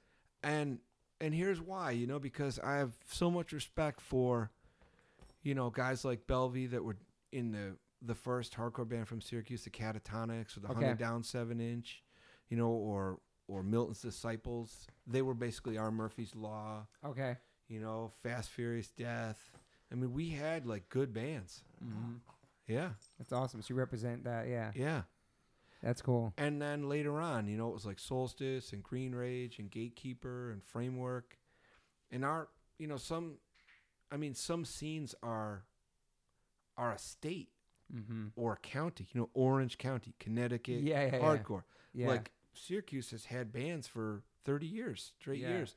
Black Sheep Squadron or now Trail Lies or Ghost Ship. Oh, Trail Lies, that's right. Yeah. And most of them have been straight edge. It's awesome, man. Or vegan straight edge. So it's almost like a part of our culture. Yeah. And that a little bit of a more, the little dose of metal stirred into things is different too. Yeah. Well, not anymore, but, Mm-hmm. At the beginning. You've been pretty much straight edge your whole life, right? Absolutely, yeah. It's amazing. Me too. I haven't tried anything my whole life. And yeah, and for the record, communion at church is taken with white grape juice. Oh shit. Okay. Yeah. Oh, people try to question. So I that. wasn't drinking. No, So I wasn't drinking wine. yeah, there you go. Oh shit, I didn't even know that. Yeah, because a lot of those old, German and Norwegian guys were probably alcoholics, so they just wanted to keep them away from it. Yeah. Wow. So yeah, both of us same age too. I didn't realize we're the same age. Yeah. Well, my wife calls me 50, so because I'm almost there. But like, Yeah, we got to get used to it. I know. I feel good though. Do you feel young? You feel good? Well, keeping in mind, between all these tours, I've done a lot of blue collar work. You know what I mean? Yeah. Like the construction and Yeah, it's true. You concrete. stay grinding. And you are outside in the heat, and you are outside in the cold. Mm-hmm. It's true. You're like a working man, dude. I respect it. I love it, man. Like you're always doing that. Yeah. I thought you did real estate for something too. No. My relatives do real estate, Okay. and I've been their file clerk. I've helped them with things, but You never stop working the whole career. Yeah, and I definitely respect them and what they do, and I can help them when I can. But yeah, I've always gravitated to that kind of work. We're outside, we're with friends. It's great. You know? That's awesome. Yeah, I mean, the last 3-4 hours of the day aren't great. Winters must be fucking nuts out there, Yeah. man. Yeah, it is. Yeah, there's a region a little bit north of us called Tug Hill Plateau, and the blizzards come in off of Lake Ontario, and sometimes there's literally been 5 feet of snow. You can look it up if you think I'm fibbing, but it's true. It's like snowmobiler's paradise up there. Do you have a snowboard? I do, yeah. Still? I do. Well, I'm not good anymore. I just carve. I love it too, man. I can't do. I like falling. I love the feeling. I love it, man. Yeah. I suck at it too. Moon's good at it, and Max is good. I can't. What about skating? You still skate? I do. Street skate? Well, a little bit. I mean, I'm not gonna fucking try and ollie down a flight of stairs or something, Old man. I don't want to get hurt, Did you ever do rails and shit like that? You never get to that level? We did, but I'm not gonna lie. I bomb dropped them. I did an ollie to them. Okay, yeah. I bomb drop board slide them or a bomb drop, 50-50 down them. Yeah. I couldn't. The guys I was skating with were definitely the best guys in the city. Okay. Like they could ollie fire hydrants in like 1989, 1990. Damn. They were like Matt Hensley level. Okay. They just had that magic. Yeah. That I wasn't blessed with, but that's okay too. It's having fun, man. Yeah, that's okay too, because I pretty much figured it out that music was going to be the thing for me. Yeah. By like, my mid-teens. It's awesome, man. Yeah. To know that and like commit yourself to that is awesome. Yeah, I was devoting more time to like writing lyrics and writing music than I was to the other sports. I'm surprised you didn't turn out to be a professor, because you're really smart and like you've educated so many people through just your songs and your lyrics, and it's almost like poetry, and it's powerful. And I feel like you could educate a lot of people with like your knowledge of everything happening. Because I don't know, with everything from the history into the future, I feel like everything's happening now. I said it before the podcast started, like stuff on Age of Core record, then stuff for all your albums, everything you talked about is happening now. It's like you sitting back going, I told you, motherfuckers, this is going to happen, because the world's changing. It's crazy, man. People are so conscious of everything they're eating and the fucking environment. Just everybody's trying to be more conscious, regardless if it's like you said, like are we actually like saving animals' lives. I do feel like Impossible Burger and Beyond Burger, maybe it's not my favorite thing, because I'm more like a vegetable guy. I'm more like on my John Joseph kind of life than just eating that kind of stuff. But the fact that it's there and it's giving people options, I feel like it's definitely putting some sort of a dent. And I know for a fact that Impossible and Beyond is like the biggest threat ever the meat industry ever experienced, ever. It's insane. Because even the fast food's carrying it. Granted, we're not really going to fuck with one of those places we've never been to or even want to support since the 80s. But the fact that it's there and it's giving media the opportunity not to eat something that's a dry-ass hockey puck Boca burger. It's gonna, remember those dry-ass hippie burgers you used to always have to eat? Yeah. Now it's like a real tasting burger that gives people, like, all right, vegans food isn't so bad. My whole thing is that, like, dude, I mean, that stuff is full of my elderly relatives. You know what I mean? It's like awesome. You stir that into like sauce and noodles, and they don't even know what it is. It's crazy, man. It's pretty convincing at this point. But you think it's a good thing? It's definitely a good thing. But then again, I'm not like a health and fitness vegan. It's like I am an animal rights activist. Totally. And I want animal liberation to be a reality. Yeah. You know, and I'm starting to doubt I'll see the kinds of results I was hoping for in my lifetime. But some stuff is slowing down. Like fur is starting to slow down a Yeah. little bit, you know, and circus and people are paying attention to what's going on in like these marine parks, SeaWorld. Yeah. whales, you know. Yeah. So I mean, it's starting, but I just had hoped that, you know, once people could go online and view this footage with their own eyes, that things would accelerate more rapidly, and it hasn't happened to the But extent people that don't I want to wish. see that. Yeah, They're so selfish, and it's a convenience thing for people. That when they see that, I go to this pig vigil every Sunday. We feed the pigs at the slaughterhouse, and they kill like 10,000. They become the Dodger dogs at Dodger Stadium. And I love bringing my non-vegan friends there, and we're giving them water, and they're looking into pigs' eyes. Like, I love that. I think it's super powerful. The fact they even go down and check it out, but nobody wants to do that. They just want it, like you said, it's just handed to them. They eat it. It's more of a. I feel like it's like a, not dissing all humans, but it's almost like, well, I don't want to see how it's made. I like how it tastes. Nobody wants to see the reality of it because they're like selfish and comfortable in the way they live their lives. It's frustrating sometimes. yeah, but you know what? That is the challenge. That is a challenge for the chefs and the people that put all this stuff together. True. It's like, I think they can do it. You know what I mean? If satellites can orbit the Earth and submarines can go into the Marianas Trench, I'm sure we can have a vegan steak at some point. Yeah, for sure. You know, I think that's definitely coming though. It can be done. Yeah, it can be done. And people, I think there's going to be more of a call for it. Yeah, I think like a steak should be a luxury. It should be like $100 to $200. That should be something that like you can't have every day. It's something you have to.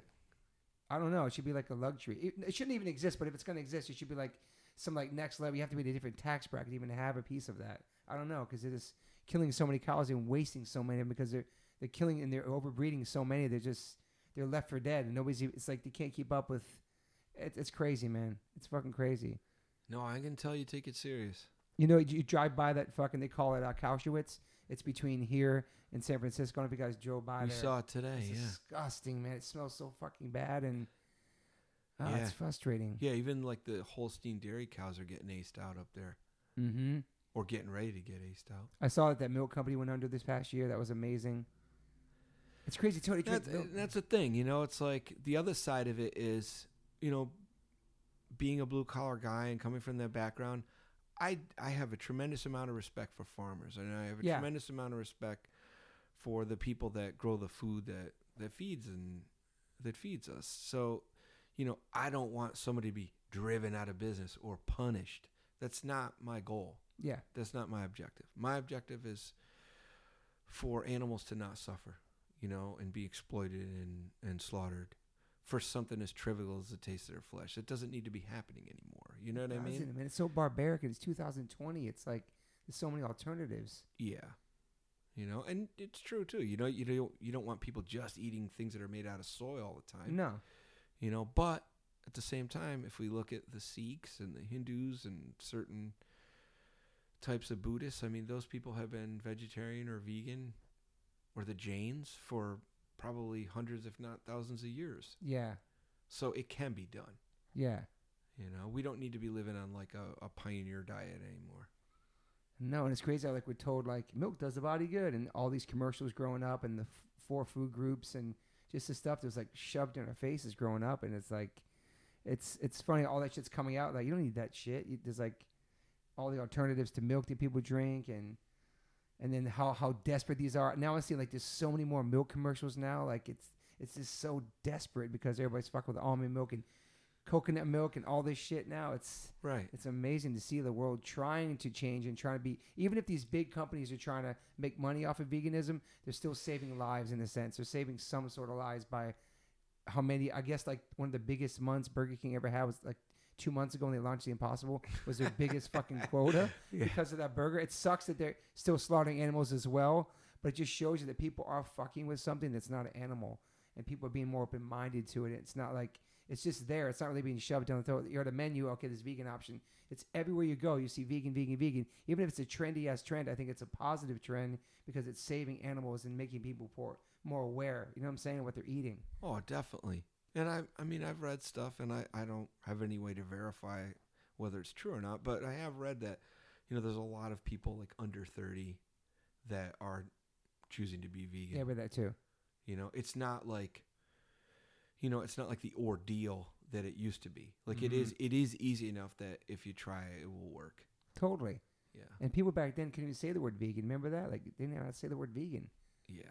I think the first time I heard vegan was probably you guys, because I know that Youth Tay was vegetarian. And I remember when Ray came back and he was Krishna conscious, and they were doing Wilderness Alone. He was on the vegan tip at that point. I think when he came back from India for the first time. Maybe he was doing hands. I worked at the Gorilla Biscuits recording studio in Queens, and I'd book all the bands, and he'd come in. I remember he was doing headstands and all this weird shit. I was like, holy shit. First time coming back from India and talking about veganism, and it's crazy, man. Yeah. I mean, you know, thank God for John Joseph and Ray Capo and all these guys that, I mean, they've influenced how you think and live and how I think. And Yeah. live. It's just I'm psyched to be sitting here with you. We're almost 50 years old, and we're both still not eating animals, and we're still straight edge, and still. But now we're like grown ups, I guess. Or I guess we'll never be grown ups, but we're almost 50, and we still feel this way, and it's like This is it's unfortunately as grown up as we're probably going to get. You went Instead shirt, went to 7 Second shirt. Like, this is a part of our lives, though. It's just like it's what we grew up on. It's inside of us. It doesn't matter if what we're doing in our lives. You know what I'm saying? Like, if I'm paying my mortgage or driving my kid to school, or I'm in everyday life or going to like school functions, I'm like the freak at the school, but I'm still part of this world. It's very underground and dear to me. You know, and people think, oh, punk rock's so exploited, it's so big, and this is big. And in reality, it's really not. Like, when you try to tell somebody, like, oh, I'm in a band called Earth Crisis, they're like, or you tell a stewardess on an airplane, like, you're flying to Europe, like, what's your band called? I'm like, oh, you never heard of us. We sound like we're mixed between, like, I don't know, Green Day and Metallica was somewhere not so hard, not so soft, H2O, like, whatever. Like, we're still in this kind of underground world, like, in society. Yeah, it is weird. They like when they'll do like an article, they'll never say the word hardcore. They always say punk or Yeah. metal. They can't even like give us our own name, acknowledge like the name we choose for ourselves. It's weird. It is crazy, man. And what would be your top 5? You have a top 5 at all as far as influences, music, bands, or anything? Or Oh yeah. I would definitely say Cro-Mags, Age of Quarrel, sick. Gnostic, Front, Victim, and Pain. Sick of it all, Blood, Sweat, and Tears. Damn, going New York hardcore. Blood, Sweat, strong. No Tears. Forgive me. I'd say Youth of Today, Break Down the Walls, Fuck yeah. and probably the DYS. I think it's been called Brotherhood and Wolfpack. Yeah, but it's yeah, the yeah. same record. That's strong, man. Yeah, It's a strong top 5. for sure. And I could give you a top 5 in any genre, but in our world, that would Yeah. definitely be it. You have a top 5 hip hop? Public Enemy would be at the top of the list, and there's definitely some weird stuff that they said. You know what I mean? Yeah. And some of the guys that are kind of like in the outer orbit of that Mhm. band have said Yeah, yeah. that I would strongly disagree with. Totally. But they were kind of punk in the sense that the shit they were singing about wasn't shit people really sang about on the radio and where they were coming from. You know what I mean? Like an NWA kind of sense. Right. And the show was a little bit silly with the girls and, you know, Mhm. but love Public Enemy. Yeah. Run DMC in there? I like Run DMC. Which you're saying top 5 though? Yeah, would you have a top 5 hip hop? Top 5. I'm trying to think. Who else would be in top You 5? said third KRS-One. Fuck yeah. Yeah, I I'm put him in vegetarian, there. no goat, no ham. And you know what? I am going to say it. I love Ice-T, but I will also say, if any of his friends ever listen to this, dude, you got to take it easy with the vegans. Not every vegan's a health nut to be made fun of. You know what I mean? Oh, he does? A little bit. I didn't know that. A little bit, Mm. you know? And I think the health nuts got on his nerves, you know? Okay. I But know Ice-T. Okay. then again, that's not the angle we've ever pushed. No. You know, our angle is animals are sentient beings. You know, their lives are their own. If you ask me, they have a soul for sure. Yeah. You know, Yeah. and whether you believe in that or not, they deserve to be respected and treated with kindness, or Yeah. simply left alone, for God's sake. Yeah. I think people. But like, anyways, I love Power. I think that record was oh, Ice-T awesome. Power. Yeah. And the new Body Count's great too. Oh shit. Okay. People talk about that. I haven't really heard it Yeah. yet. That's So- cool. So we got what, 3? He's down with the core too. He definitely is. Yeah. Yeah. So how many? You Yeah, I got named Ice- 3 so far. I got 2 more to go. You said third base, which I thought was amazing. Yeah, I like him, but I wouldn't put him in the top That's like 5. one record, 2 records. Yeah. Yeah. Oh, I would put Grandmaster Flash, wow. Furious 5, Melly Mel in there. Dude, The Message, that song? Sick song. Yeah. And you saw them, which is fucking amazing. I dude. did. Moon's Jealous. The message is so good. Yeah. And I think I was 12. I have that LP. Yeah, but you didn't see him live. I think I was 12, but Okay. I might have been. No, I wasn't 12. I was probably 13 or 14 at the oldest. Okay. Because we were kids. Yeah, it's fucking crazy. Yeah. Grandmaster, Ice-T, Public Enemy, KRS-One. KRS-One. So sick. Yeah. One more. Who would I put in there? Let's think. And there's a lot of hip hop that's entertaining, but I don't connect with it, because it's not me. Did you like Tribe or De La Soul or Wu-Tang or in the 90s shit? Cool G Rap, Biggie, Tupac, Nas, Jay-Z. Like I said, I like that stuff, but I couldn't say it's top 5. Yeah. Eric B. Rakim. Oh, fuck yeah. There it There is. we go. Yeah, top 5. Yeah. Eric B. Rakim is one of the greatest, man. Yeah. He never really swore on records because I saw this recently in an interview that he knew his mom and dad was going to listen to it. So if you listen to those records, people, he barely swears on the records, man. Yeah. It's fucking amazing. He's one of the best lyricists. And Yeah, he's a rhyme smith for sure. Did you have any inspiration for your lyrics, like poetry or writers, or you just wrote from your heart? Well, I've always had kind of my own approach is I'll write a short story Mm-hmm. or I'll write an essay Okay.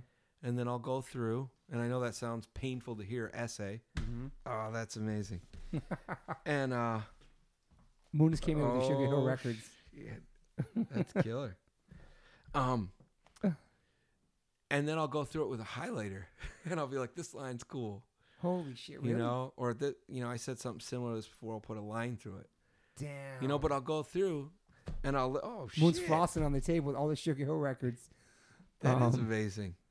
That's cool. You put lines in it, highlight and shit. Wow. Yeah, the stuff that I like, Yeah. and I'll like slice that out and put it in songs and build rhyming couplets off of it. I think it's rappers do the same thing, kind of. I think. Do they? Yeah, I've seen that before. Oh, that's cool. Just slice it up, put it together. Yeah. That's cool. Because you scribble ideas down, you put it together and make it fucking work. Yeah, but I would write it out like, or I will. I'll write it out like a short story, an essay, and like try and prove a point. It's cool. Or try and express a viewpoint, or whatever it is that I'm feeling. And that's the other thing too. I think people should keep in mind with hardcore. It's like something may feel like it's about you, which can be unfortunate. But what is the band or the singer trying to do? They're trying to vent out a negative emotion. Totally. And I think if we don't call people out by name, which I think is a very classless thing to do, it's like you can kind of release that anger from yourself through the music. Totally. It's like therapy. In a weird way, I guess so. Did you ever go therapy before? I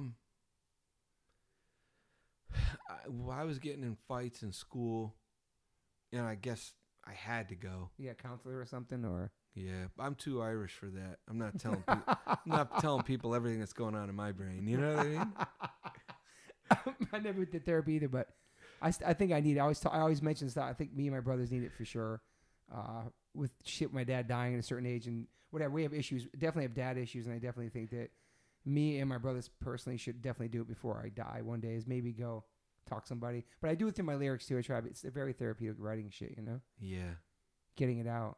Yeah, because that's a part of what this is. It's like, we can share those ideas and we can vent that anger or that depression out of ourselves.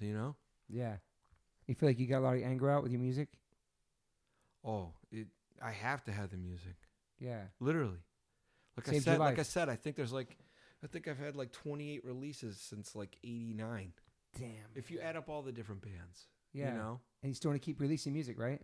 Dude, there's things I want to say, I love that, man. And I feel like I do. I feel like there are some times when I can offer some advice or, express things from a certain point of view that could be helpful for people. Yeah. And one thing I think about too, it's like, man, I wish somebody had said this to me when I was, feeling down or feeling frustrated when I was like 12, 13, 14, 15. Yeah. Had somebody laid this out, hey man, you don't need to feel personally offended by this because here's what's going on in that guy's mind. Yeah, I love that. You know what I mean? Yeah. And that's something I'm trying to do like on the new Freya record that we just recorded. Awesome. Yeah. So that's been my approach. I love it. And you inspired a lot of people and changed a lot of lives, whether you think so or not. And I want to thank you for your voice. You've always used your voice in that way and speaking up for the animals. And way before people even knew what the word vegan was, or people knew about animal rights or sea shepherds and all that stuff, you were in the forefront of that, man, at a really early age, and it's impacted a lot of people, man, in a positive way. I think so, man, and we owe an eternal debt of gratitude to Conflict. Okay. Oh yeah, that's right. The British punk band. Yeah. You know, kind of thrashy punk Yeah, band. I know. Yeah. Dude, great lyrics, super focused on animal liberation and concrete socks, and obviously youth of today. Yeah. Because they were so direct. Yeah. Their approach, like that No More video was and crazy. And more than anybody, John Joseph just stopped by some slaughterhouse and hear the animals cry. Yeah. I mean, that was probably 85 or 4 that he wrote that. Yeah. It's true, man. It's really true, man. So I hope the animals appreciate all the people in hardcore who's been screaming for them for years. Yeah, we're not all bastards. Exactly. Shit, I could talk to you all night, but we have to go see Snapcase now and get this guy back to his show. So if I think of anything else, I'm going to call you on the phone, which I hate doing phoners, but we talked for an hour and a half, which is awesome. And we covered everything, things we should have covered and things we shouldn't have covered. So I'm happy with that. Yeah, here's another one. No one should ever break up. Never break your band up. I never broke up. Do a hiatus. Yeah, we did hiatus for 6 years. Hiatus. Yeah. No one should ever break up. You guys their never band. broke up. That's right, yeah. But we did the same thing. It's like we're playing in Path of Resistance with all the same guys. There was no need to break it up just because we moved into different states. Yeah, that's smart. Or, you know? Yeah. And we didn't know that, you know, hey, I could just write songs and email them to you. Yeah. And you can put it together in your home studio. And then we can, like, we didn't think that was a possibility at the time. Yeah. You know? But now, you know, obviously it works fine. So Christian, was Cabby your number one skater? I mean, all those dudes, man. I mean, I loved him and Rob Mertz and Scott Rob Stanton. You know, Straight like I edge said, skater. like the Zorlak thing was real big for us because of Russ from Texas. Yeah. And the Pusshead art and he's a Sick. singer of Septic Death. I mean, just everything was like connecting. You know. Yeah. Yeah, but like I said, the first Bones Brigade movie Life that came changer. out. Yeah. Game I mean, changer. they captured such a cool, like, you know, spirit of eternal youth. Mm-hmm. Yeah, man. And they weren't vulgar and they weren't hostile and, you know, they weren't Yeah. negative. I mean, and Good I'm sure point. those guys went through all kinds of awful stuff Totally. because that was an underground sport and I'm sure they suffered for it, Yeah. you know? They made that thing look so easy, the skateboarding, and just the flying off the ramps. It was just so surreal, man. But Those videos. like I said, like for me, like what I got out of it, it's like, yeah, this is the fountain of youth, like music and skating, you know? Yeah, man. It went hand in hand. And that's the other thing too. When I say no one's band should ever break up, dude, Lemmy from Motorhead played until the end. He did, And I think man. he was in his late 60s or early 70s when he did, man. passed away. He did. 75. Okay. Well, he looked, Wow. I mean, he did not look 75. Nah, man. And we got to play with them and see them Oh, wow. at a fest in Europe. And I never got to see him. We were always out of town Okay. when they would play the Lost in Syracuse. Yeah. But I got to see them, thank God. It was amazing. Like maybe 3 years before he passed away. Wow. Yeah. So you played to the end, man. Yeah. Yeah. You never want to stop playing, huh? There's no need to. That's a good point. You know, man. as long as kids aren't like, well, you know, it wasn't great. They weren't diving off the speaker stacks like they used to. I mean, it's, you know, it's like, Yeah. just come on, dude. You got to be real about it. You know what I Yeah. mean? It's like we're middle-aged men. You know what I mean? Man. We can't like have a bone break now. You know what I mean? You ever think you'd be singing in Earth Crisis at 50? Absolutely. I'll be 50 in a couple more months. It was just crazy thinking about that back then. It's like, holy crap. I've been to spend half of my life, man. It's crazy. Yeah, but think about it. Like John and Mackie have Yeah. I think the strongest lineup for Cro-Mags have ever had. Yeah, it's amazing. Like the music has such a high level of like precision, you know? Yeah, And the same for Agnostic Front. true. I was just on tour with them. I saw them every night. They kill it every night, man. Yeah. They look great. Yeah. Keeps you young. The shit keeps you. Stuff keeps you young. For sure. Well, And the other thing too, it's like John Joseph probably just put out the best album ever with that Blood Clot full length. Like he's singing and he's trying different things vocally Yeah, that like he that, hasn't pushing done himself, before. yeah. You know? yeah. So it's like, who knows when, you know, during what era or what decade or what stage, you're gonna write your Age. Judge Bringing It Down. You know what I mean? Mhm. Or your Blood, Sweat, No Tears. You know what I mean? Yeah. Or your Quickness. It's a great record. Yeah. Oh, yeah. Bring it. If you have Judge for your top 5. Woo. Yeah, like, think about it. Quickness, like, that was probably, like, 20 years in for Bad Yeah, it Brains, was. right? Yeah, it was. I like that. Well, maybe not 20 years. I like I but Get they Signed started in the Quickness. 70s, right? Yeah, I like I Get Signed Quickness almost better than the faster records, personally. I like the groovy shit. Exactly. breakdowns because and you the- like hip-hop. Yeah, true. It's got the rhythm and shit, you know? Stuff. Yeah. Yeah, we got to clip the swearing. All right, Mom. I guess. Oh, Carl, thank you so much. We covered a lot, everything, I guess. Yeah. Yeah, man. Except. covered And everything. one more thing. Say whatever you want. And thank you from the bottom of our hearts, from everyone EC, to everyone that has supported and appreciated our band and followed us, you know, getting records, going to shows, all the tattoos, So many. you know, all the shout outs on thanks lists, and, you know, people saying cool things about us in their own interviews. Yeah. Like, it really does mean the world. Yeah, man. You guys had a powerful impact on people and still do to this day. And you're a very humble human. And I'm honored to call you my friend. Now, what are you doing here? And have you on my podcast. And I'm psyched for Max to see them tonight. Earth Christ. Never seen you guys before. I think he's really gonna like it. Max likes the hard music. Doesn't give a shit about Minor Threat. Stuff about Minor Threat. But Carl, thank you for your time. We covered a lot of stuff, and I might call you on the phone because I always usually do that and get more questions. But we covered a lot of good things. This flowed really nice, and I learned a lot about you today. I have a lot more respect for you. That's what I like about the podcast. I can think I know something about somebody to have on the podcast and actually learn more things about them later on in life. You know. Yeah. So thank you, Carl, for everything you've done and given to this planet. Thank you, brother. Good talking to you, and I'll see you in a minute. Okay. Bye. Hey guys, thanks for listening. Please rate, review, subscribe. If you haven't subscribed yet to this podcast, please do that. And whatever platform you are listening to this on, I'm glad you found me. You can rate me and review me on there also. So thank you guys sincerely for the support. I cannot wait for you guys to hear the next one.